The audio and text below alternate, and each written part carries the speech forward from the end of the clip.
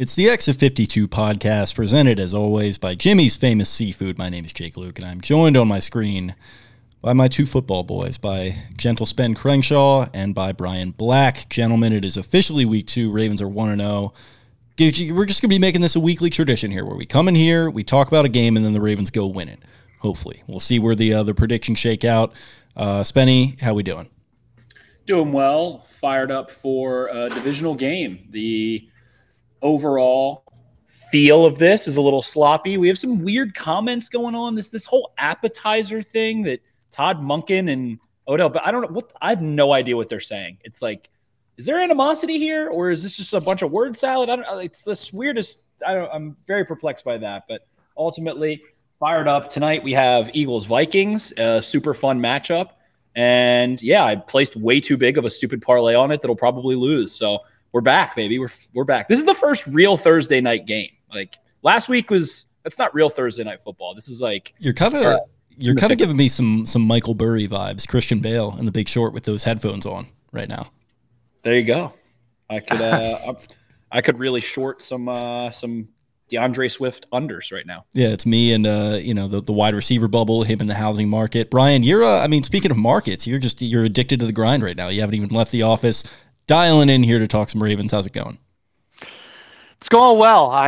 It's weird. Like, this was such a circle it on your calendar type of game when the schedule came out, and it seems like Baltimore is a little distracted. It's not the right word at all, but we got our eyes on two different balls right now, and the excitement and the revenge factor and all those things for this Bengals game is. Yep, that only took 2 minutes and 20 seconds to drop that one. Yeah, the excitement factors is not quite there the way that I thought it might be, and that might speak to the performance of the Ravens in week 1. But the Bengals look like a dead dog last week. I mean, that's a football team that's not going to win any games if they play like that. So one of those things where, I don't feel like either side is riding too high with their football team, and it's a little bit of it's like the opposite version of the unmovable object and the unstoppable force, or whatever that saying is. Yeah, we'll just see who can figure out their stink and fix it a little bit better. You're saying this is a meeting between a stoppable force and a movable object. An object that can be moved and a force that can be stopped. It's just, nothing extraordinary about this at all. Trying to wrap my head around that one. I don't think that means anything. Those two things together. An unstoppable force and an immovable object. I don't think that means anything either. I think we're kind of just... Those things suddenly have no relationship to each other. Yeah. They're just objects. They're just floating in space. Maybe apropos. They're just objects. It's like the scientist talking to Tony Soprano. Things are just bouncing around the universe completely randomly, and there's no connection whatsoever. Really uplifting stuff. But yeah, here on a Thursday night. But yeah, I mean, it is... I think you hit the nail on the head there. It was just kind of definitely a dud of a week 1 for the Bengals, who just went into Cincinnati and just kind of let it run down their leg a little bit. And they just kind of got punked by that Browns defense. And then Deshaun Watson didn't look great when you go back and watch that game, but the Browns offense just kind of did what they have done under Stefanski, and they kind of put a hat on a hat, and they got it done there. So Bengals looked bad in week 1. Ravens looked good in some areas, not so good in some other areas. There's things to clean up. There's stuff going on in the locker room. Spenny, just overall vibes compared to what you would have thought going into this matchup, because I think Brian raises a good point. We're looking at it on the calendar. You would have circled it, but now it's kind of like both teams hoping to just kind of get through this one and survive it. Yeah, these teams play a lot of sloppy games like this historically. It always has a weird feel. I feel like they so often play at 1 p.m. on a Sunday, and it's super sunny, and it's a weird vibe overall up there in Paycor Stadium now. The Bengals finally changing the naming rights of that so they can pay one Joe Burrow. Joe Burrow obviously coming off of his monster contract.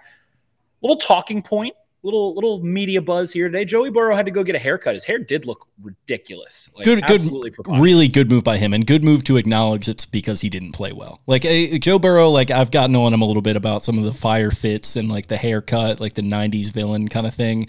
Good on him to have that mea culpa there and say, you know what, I played like shit. It's time to just be a guy who could be working at Deloitte tomorrow. Not I could walk onto the set of what's your show, the Karate Kid thing, and Cobra Kai. Yeah, Cobra Kai, and be an extra. So good on Joe Burrow, but continue. Yeah, so like to see that. When I go watch this game, the Browns handling the Bengals, the Browns corners really stuck it to those receivers for 4 quarters. They did not let the whole 50-50 ball, Joe Burrow lobbing one off the sideline, uh, benefit the Bengals. They were prepared for it. They played nice, tight inside leverage, didn't really give it up, were prepared to funnel things to the inside. Burrow, it was a rainy day, definitely didn't look mobile. So hopefully it's not the start of something new with Burrow cutting his hair and getting back into shape and into form. The Bengals will have their home opener, so I'm sure they'll be fired up for that one. Definitely feeling like they're trying to become, we were talking about last night on the flagship pod, like the big brother effect. Like Bengals win this game a little bit, they probably are going to be talking some shit, I feel like, next time they play. They're going to feel pretty validated in this budding rivalry that's been going on. So with that, the Ravens haven't really been able to have a clean win against this team in since really 2019, the Lamar spin move, since Joe Burrow was really drafted. Actually, excuse me, they had the one his rookie year where they kind of handled business. Joe Burrow ends up tearing his ACL that year. So that was the last time. So Ravens need to have some sort of clean operation here. Last week, so sloppy. We hear Todd Monken talk about it, the whole undercooked appetizer thing. I don't even want to get into that again. It puts my brain in a blender. But snap operations, getting to the line of scrimmage, basic, foundational, elementary, peewee, schoolyard bullshit. Get to the line of scrimmage, get ready, have the snap count down pat.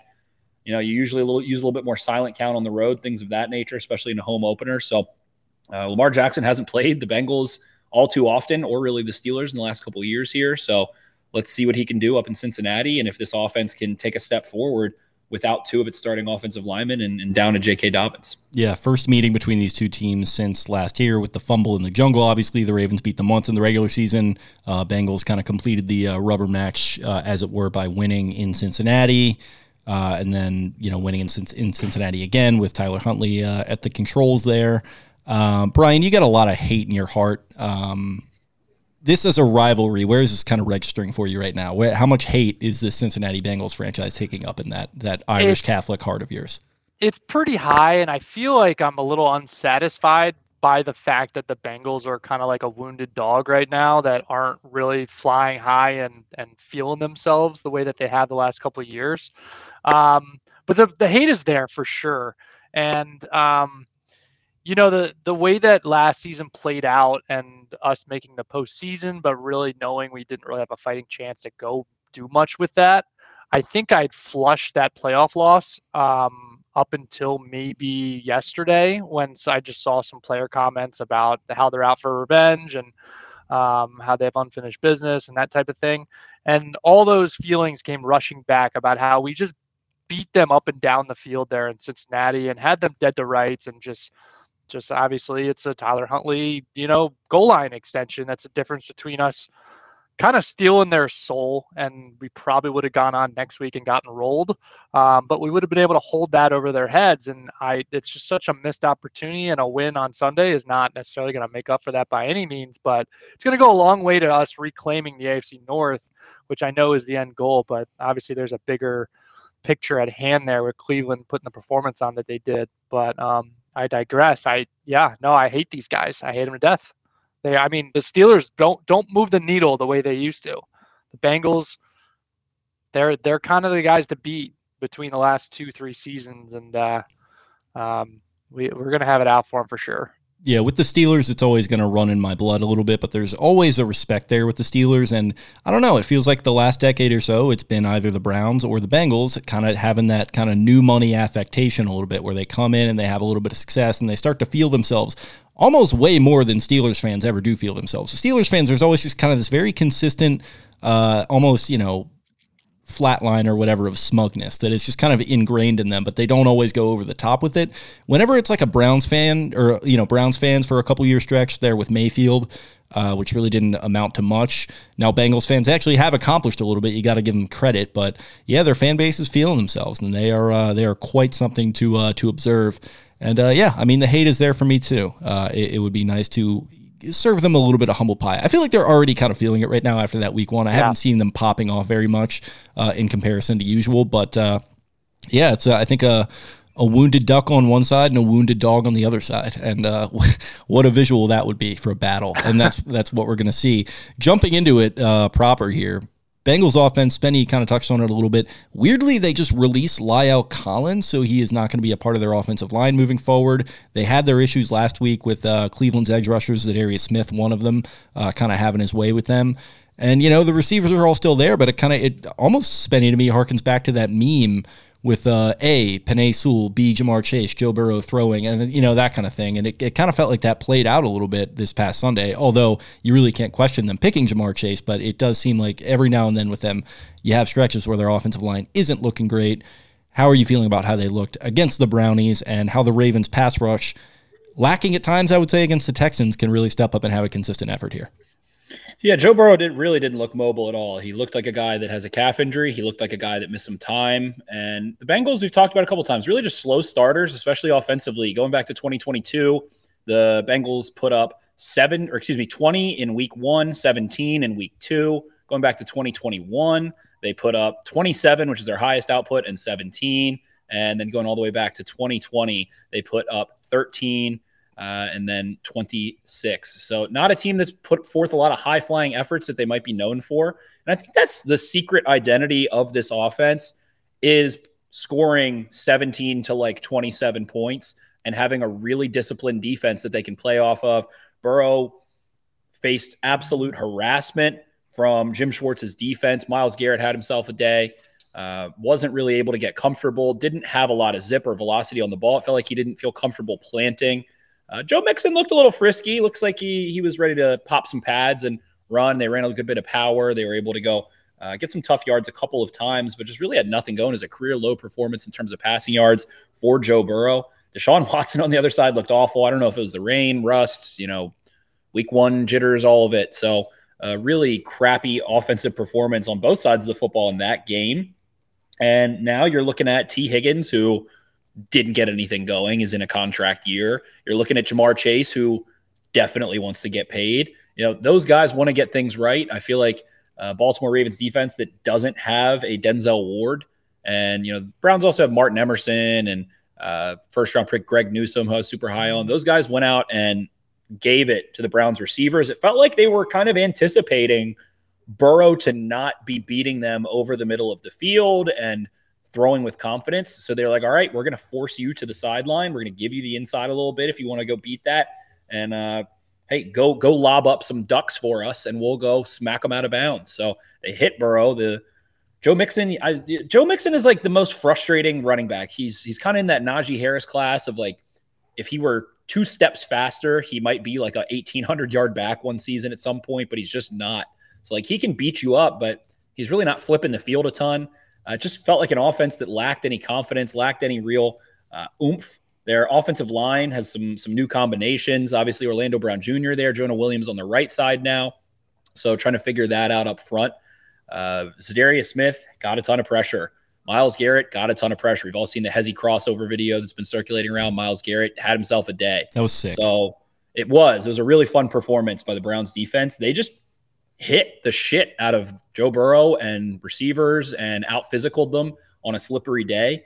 I liken it to the Ravens game in the sense it was like there wasn't really any – I'll put Nick Chubb maybe as the one guy that stood out in the entire game, but there wasn't anybody that was like jettisoning down the field and creating explosive plays and flipping the field. It was just a wet, messy kind of day. Deshaun Watson threw a pick that I thought was the worst interception I ever saw in my life until I realized it was tipped. I couldn't really tell in all 22, and I had to go watch the broadcast tape for it. But on the offensive side of football for the Bengals, they've got to get timing going. And it's the same story for the Ravens offense, but the Bengals have to get some timing going. If Burrow isn't in shape, whether that's injury, rust, lack of time, physical exercise, whatever, stamina, whatever, got to get the ball out. Have to get the ball out. Have to get the ball out quick. And that should probably help. I don't think you're going to see the Ravens going up and trying to press a ton. We might end up seeing the Ravens try and utilize a lot safer shells, cover 4 shells, cover 2 shells, where maybe the corners can press a little bit, and they're going to dare Joe Burrow to beat them in the honey hole between Geno Stone and Kyle Hamilton, and beat them, in that 15 to 25 intermediate area on the sideline. And Burrow can time the ball up. It just that's his strength. He's never had a ton of zip. So to take away what he did have because of that calf, if that's the case, really puts him in a weird spot. Very strange offensive performance. We have seen a ton of talk about Mike Macdonald and what he's been able to do against the Bengals the last couple of matchups they've had. The 3 that they had last year were 3 of Joe Burrow's worst performances in terms of efficiency and really just limiting explosive plays. So it feels like we're going to get round 4, an extension of last year, where it's them putting the lid on the Bengals, asking the Bengals to nick and dime and cut and slice them for 8, 15, 12, 5, 7 yards all the way down and go convert in the goal to go situations. The Ravens can stop the run proficiently. You're super confident about the Ravens defensive line right now. Roquan Smith, Patrick Queen, their ability to go fit it up. So I think it's going to be, a game where the Bengals will have a good day if they sustain 2 touchdown drives. That's kind of maybe where I'm looking to. If the Bengals can go the distance from their own 35, their own 25, and sustain 2 touchdown drives, I think that puts them in a good spot. I think they would be happy with that result. The Ravens aren't going to let them have those deep shots that they like to take, and I don't know that Burrow's confident right now anyway taking those.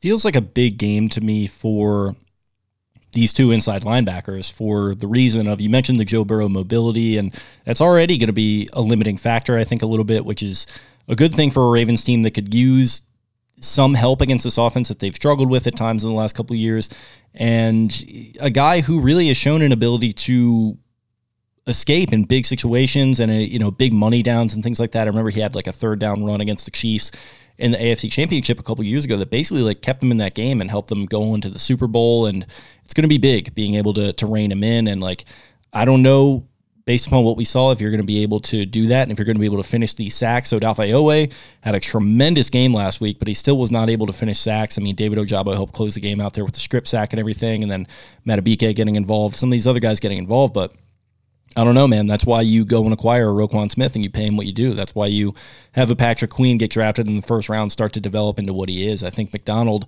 getting creative in his usage of these guys in an effort to corral Burrow is going to be very important. Brian, what are you looking for out of this defense, out of Uncle Rowe and the boys and their smelling salts on this Sunday? Just more of the same that I saw last Sunday. I just want to see a lot of swarm to the football. I think they kept everybody in front of them.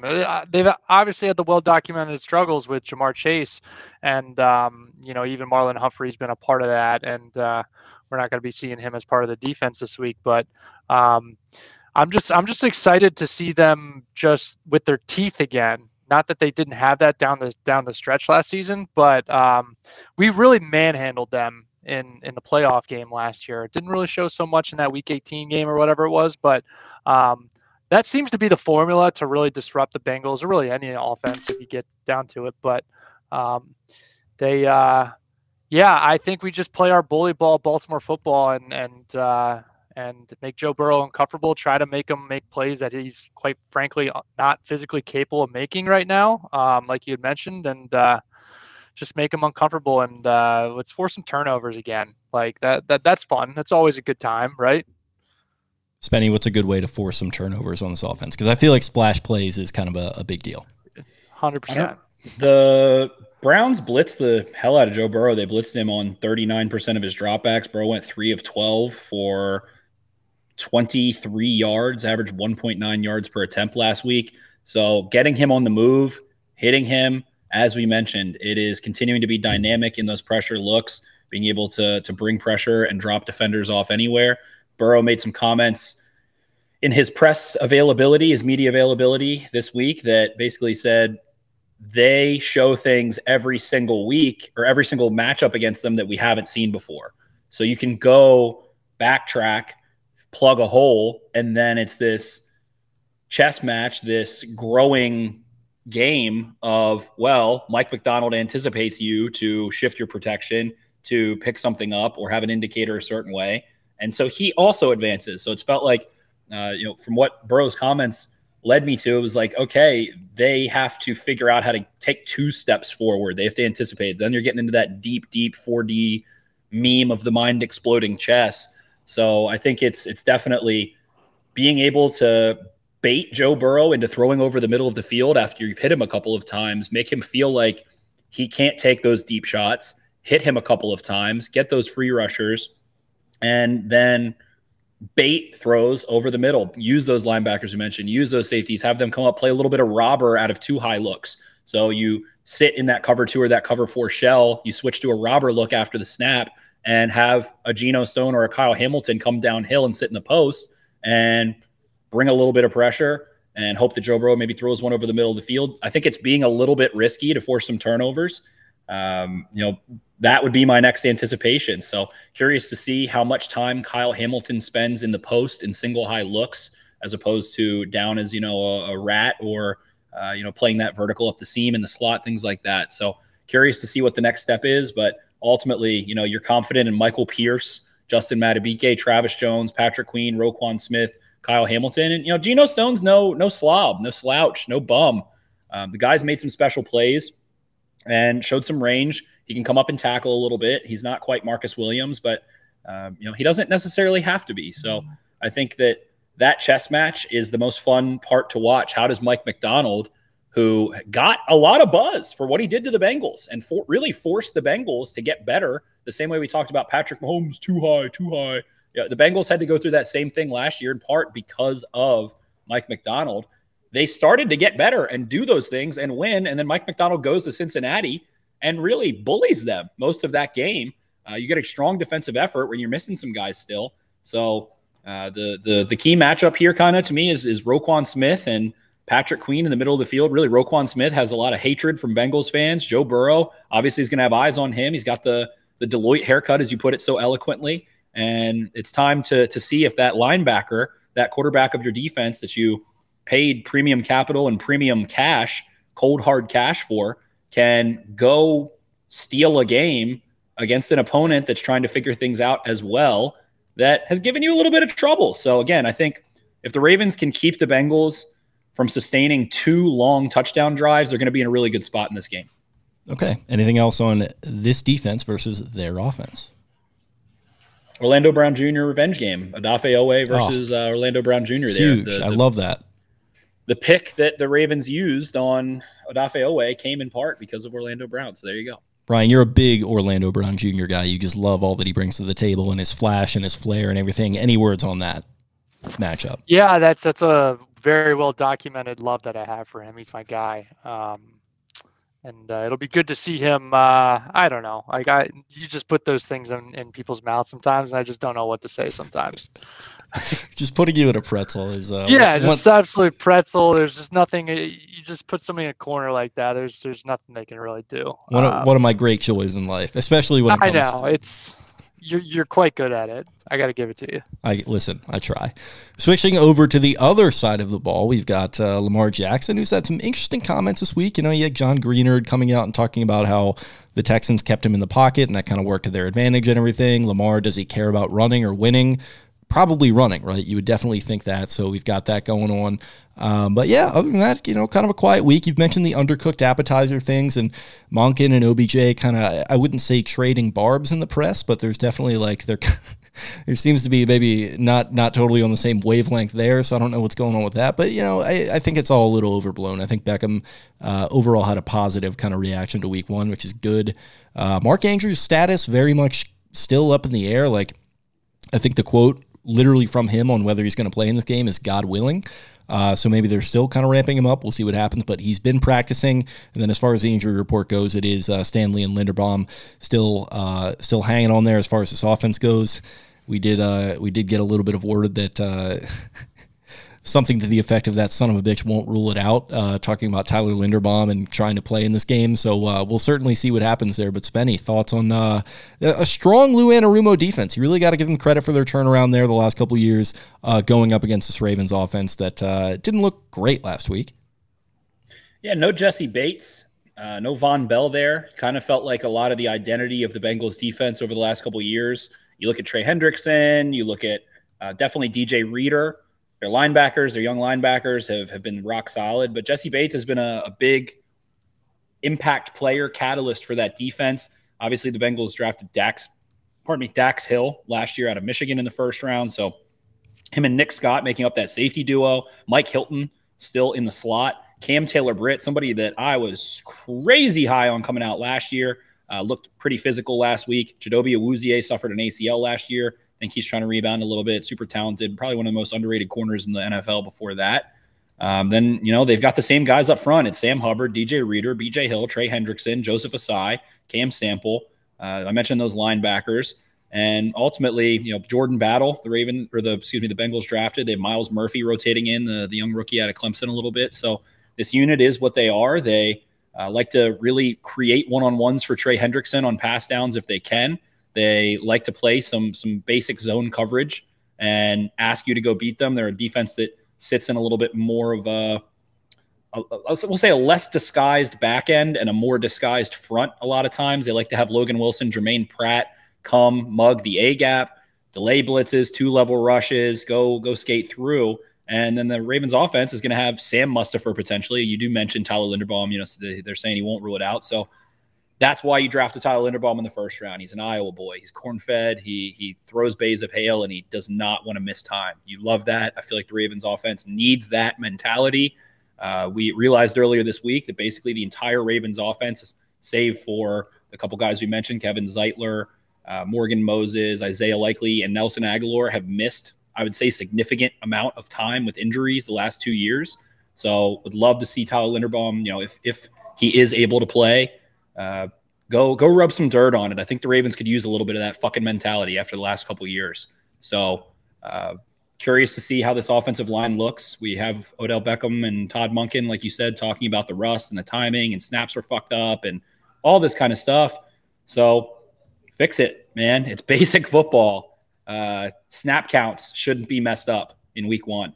I don't care. That's very low level stuff that you would like to see executed from a $250 million quarterback. It was happening with Ronnie Stanley and Linderbaum, an all world left tackle, a first round, highly touted center. They pretty much were full go for the most part, and they aren't getting the snap count down, things like that. So I think it'll take time for this offense to find their rhythm.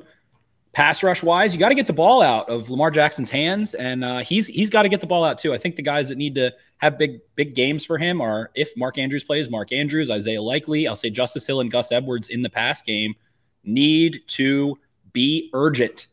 If you are an outlet, be an urgent outlet. Be available quickly. Have eyes back to Lamar Jackson quickly so that when he looks, you're looking at him, he can get the ball out. That will negate a pass rush. That will negate Trey Hendrickson lining up against freaking Pat McCary, who's a nice pass protector, but doesn't have a lot of length and is probably going to be isolated more in this offense. So I would love to see Pat Ricard get a heavy dose of usage like he did in the second half last week. Let's run the ball a little bit. Let's dial up some zone concepts to the outside, get this defense moving laterally, and then try and throw the ball over their head. That's what I would love to see. Want to see some of those PA shots from under center.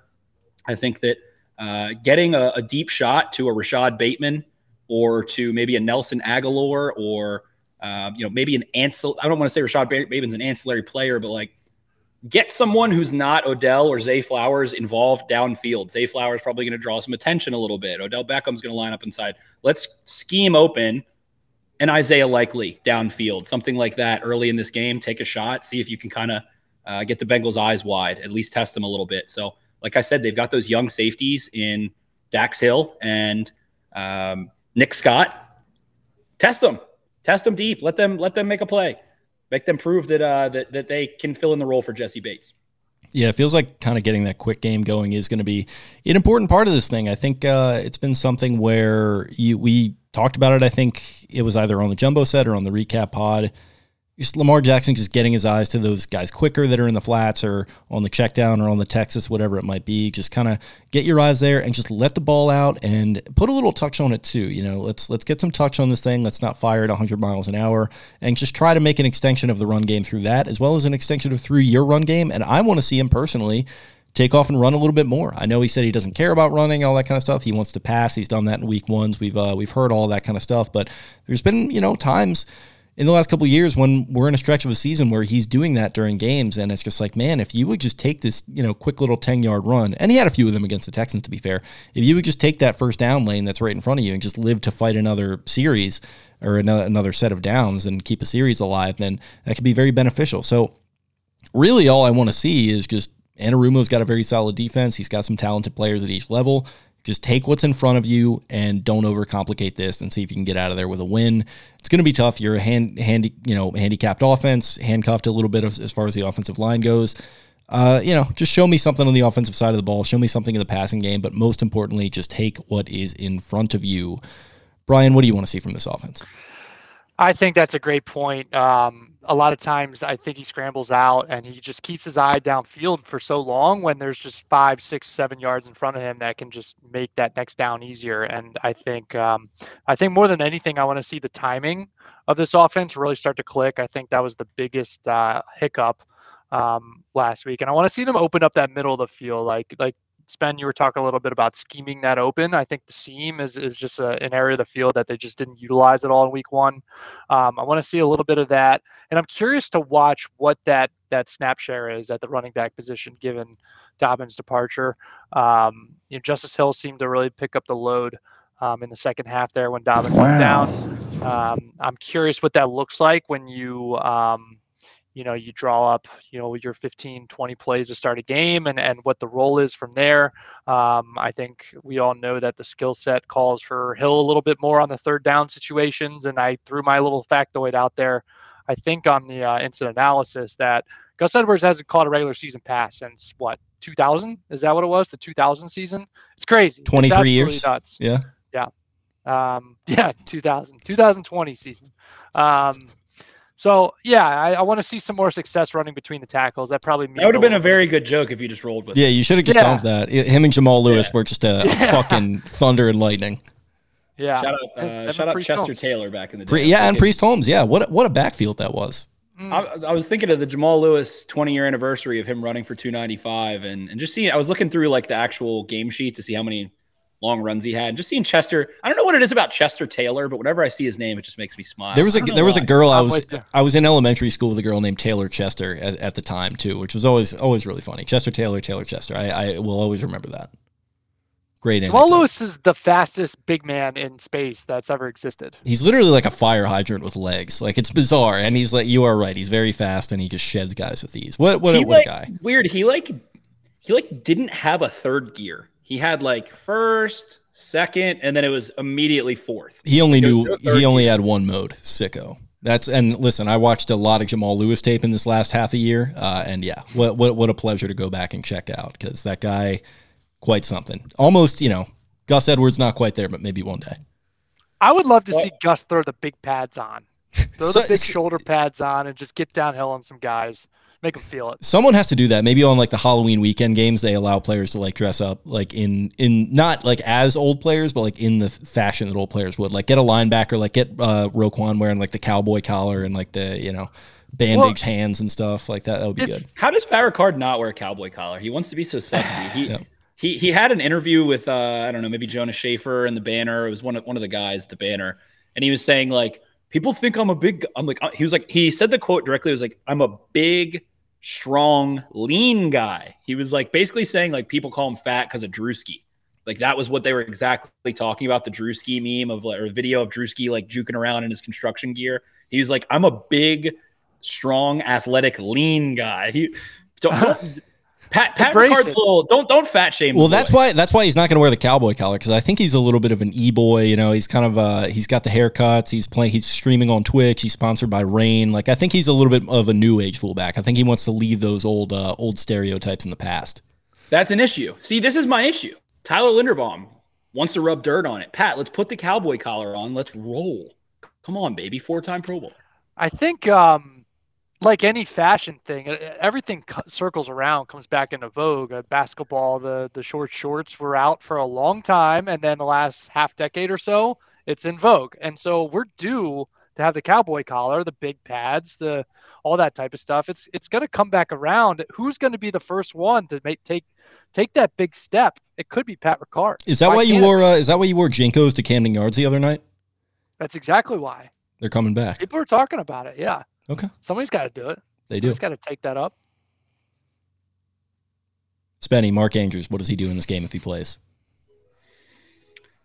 Has a gravitational pull that opens things up to take some deep shots. those young safeties, it is ingrained in every AFC North opponent's mind. We heard Jesse Bates say it in 2020. I mentioned the Ravens blowout Joe Burrow at home. Ravens offense, though, had a very sloppy performance in a rainy game. The Ravens just are the Seattle Ravens. They just play in rain. They just perpetually play in rainy games. It's great. I love it because of the moratorium we had. I almost let the negativity seep in there for a moment. But we didn't open the show. We didn't open the show with weather, which is a big what forward for us. Correct. That's correct. We do love the weather. We're getting old, man.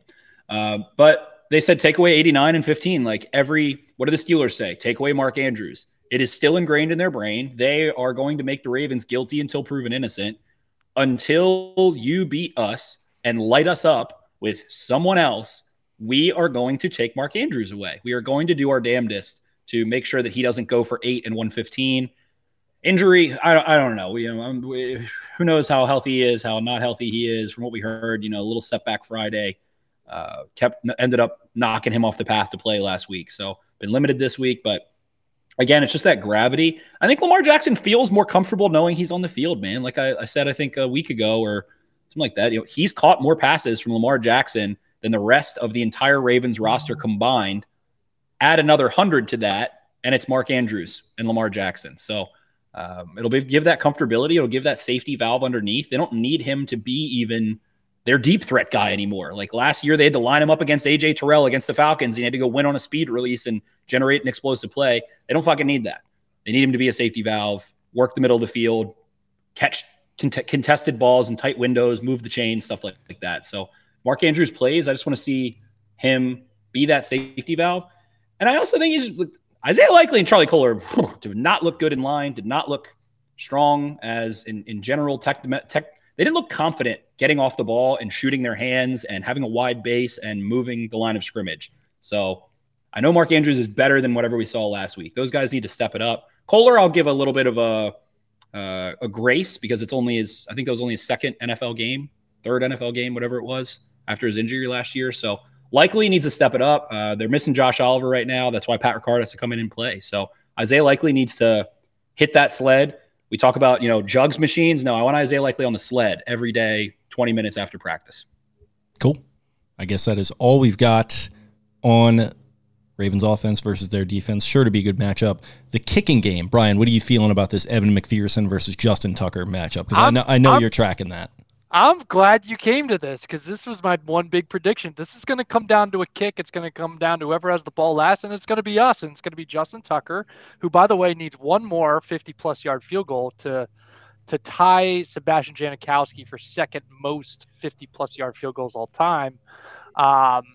He's going to get it done, and it's going to be a sweet one after we wrap up a sweep of the Rays at the same time. Oh, how about that? Look at you. All the predictions you're throwing out. Love Big that. Vibes. The vibes are very high over here. Okay. So that's prediction time. Pumpkin Spice Banks is ready to have a fall. That's me. Yeah, what a basic bitch. He's wearing his Ugg boots and his Christian girl hat and his flannels, and he's just predicting all sorts of good things, which is good to see. Statement necklace. When are we going to the pumpkin patch, Bebs? You and you and the lady Fred gonna be going. I see apple picking in a very near future. I was about to say, Brian's gonna be wearing that black and red flannel. He's gonna have a nice pair of Wranglers on. His finance fuckboy vest is gonna be on. I mean, it's just gonna be that Patagonia navy Columbia vest. I got a text from her today. There's a certain crispness in the air. Yeah. The windows were open today. Let's just say that. Okay. So what was your official prediction? You got the Ravens by 3. High scoring game, low scoring game. What do you think? 22-19. Love that. Love a weird weird score. Enough for you? I think it's very weird, and I like it. Gentle Spenneth. Everything this whole week has told me that the Ravens aren't going to win this game. And the one thing that, aside from, whatever film I watch, whatever BS, was just Lamar Jackson be like, no excuses. And the game, we watched that game last year. That's what happened in Baltimore. Brian, you just said Justin Tucker won it for the Ravens. That's what happened in Baltimore last year, 1917. I think the Ravens take this one. We're looking at 3.5 point spread last time I checked. I believe. I'm going to take the Ravens to win. I'm going to take the Ravens to cover. Ravens are currently on FanDuel 3-point underdogs. They're plus 142, over under 46.5. I'm going to go under 46.5. I'm going to go Ravens win, Ravens cover. I think I'm going to go Ravens 20, Bengals 15. Weird numbers. Trying my best for the weird numbers as usual. Ravens 20, Bengals 15. Big day for Everything McPherson. And my brain was telling me that they're going to, the injuries, blah, blah, blah, blah, blah. I think Lamar Jackson's excited, nervous. We'll see. I think it's going to be sloppy. Turnovers, sacks, fumbles. I like Brian's statement. Whoever has the ball last is going to be bringing this down to the wire. But Ravens do have a lot of healthy guys, and I think Roquan Smith has himself a day. Big day for Evan McPherson, 5 field goals. That might be. Listen, he might be the GOAT then if that were to happen. There might be a safety in there. He might overtake Tucker. Yeah, there could be. Listen. There might be the old missed extra point, and then they try to chase that extra point, and they fail a 2-point conversion. Thank you, Brian. True. You're seeing the vision that I'm working with. Thank you, Brian. I see the field. It's true. Okay, I'm just trying to trigger my friend below me there with the GOAT kicker debate. But okay, you guys are both being positive. I will be the Stinky Davis then. I have the free way to do it. I'm going to go Ravens. Take the L here. 21-20. I don't think it's going to be a skies falling type thing. It's just going to be like we've been saying. Whoever gets the ball last, Bengals get it last. Evan McPherson, game-winning kick, just drives a stake right through Brian Black's heart. And yeah, I mean, it's like I said, it'll be a competitive game. I think this division, I still am going to have the Ravens winning it. Like I said, I've got the Ravens starting out 2-3 this year, and you got to take 3 L's, and this is a good team to do it, who's probably going to be in the mix for the AFC title. So yeah, slobber knocker in Cincy is kind of what we're all predicting here. Both of you predicting a win, me predicting a loss, but nothing too catastrophic as far as that goes, boys. Anything else before we get out of here? Just looking around lightly, couple over unders before we get out of here. We've got to score 2+ touchdowns. Joe Mixon plus 480, Lamar Jackson plus 700, Zay Flowers plus 1900. I want to go with a little. If Mark Andrews is available on there, I might go with a little 2-touchdown day for Mark. When's the last time Lamar Jackson scored 2 touchdowns in a game? He's done it before. I don't know. I can't remember the last time he ran for 2 touchdowns. I think he did it as a rookie, but I can't remember since. He may have gone for 3 passing, 2 rushing against the Chiefs a couple years ago. Yeah. That was 2019 in KC. I think you might be right, Brian. I think he's thinking of the 2021 when they beat them and he flipped into the end zone and hurt his butt cheek. OA strip. I know he ran one in where he juked out Tyrann Mathieu. I think he threw another to John Brown. I can't remember in 2019 there. That was a weird game. Joe Mixon 55.5 over under rushing yards wise, receiving yards. The highest is Jamar Chase with 79.5. I might take that actually. I might take the over on that. Lamar Jackson's over under passing yards wise 216.5. Very, very low. Joe Burrow 259.5 there. So just a couple props to play with. I think I'm probably going to take a little Jamar Chase over, a little Lamar Jackson passing yards over. Might throw a Mark Andrews anytime touchdown score if he's healthy. Throw that down right now. I should say. Yeah. Okay. Well, that's very nice. Thank you for running through that for us. I will be sure to be taking a look at the board. But that is another preview show in the books, approaching the 45-minute mark here, keeping these things nice and tight, which I like. So yeah, hope everyone has a great weekend covering the game. Shout out to all our sponsors, Jimmy's Famous Seafood, presenting for us here, as well as Fed Thrill Sunglasses. Check out their website, Fed Thrill Sunglasses, and use the promo code EXIT52 for 10% off your next purchase. Still very sunny. 20. How about 20%. That? Okay, 20%. That's news to me. Palette doesn't really play for me. That's news to me, but I like it. 20% off, so it's even better deal. It's still very much sunny season. Like I said, I had the windows cracked. We're below 80s for the next week or so that I saw on the weather app, which is huge. But I saw a 5. I saw 5 as a low. Ooh, crispy. We like that. Yeah, very crispy, very sunny still. So go get those sunglasses. Black Eyed Susan Spices as well. Check them out. That is a 10% offer on your first purchase. And go to blackeyedsusanspices.com and check out all their offerings. A lot of good stuff there as well. Thank you guys, as always, for tuning in. You can follow the show on social media at Exit52 Podcast on Twitter. I am at Jake Luke. That's Luque. Spencer is at Ravens4Dummies. That is the number 4. Brian is at Barstool Banks. Also follow Taylor at Taylor Smythe 10 or at Maryland Terrapins or whatever it is. And then Eric at EDITTI 22. Thank you guys as always, and we will talk to you very soon. See ya. Arrivederci.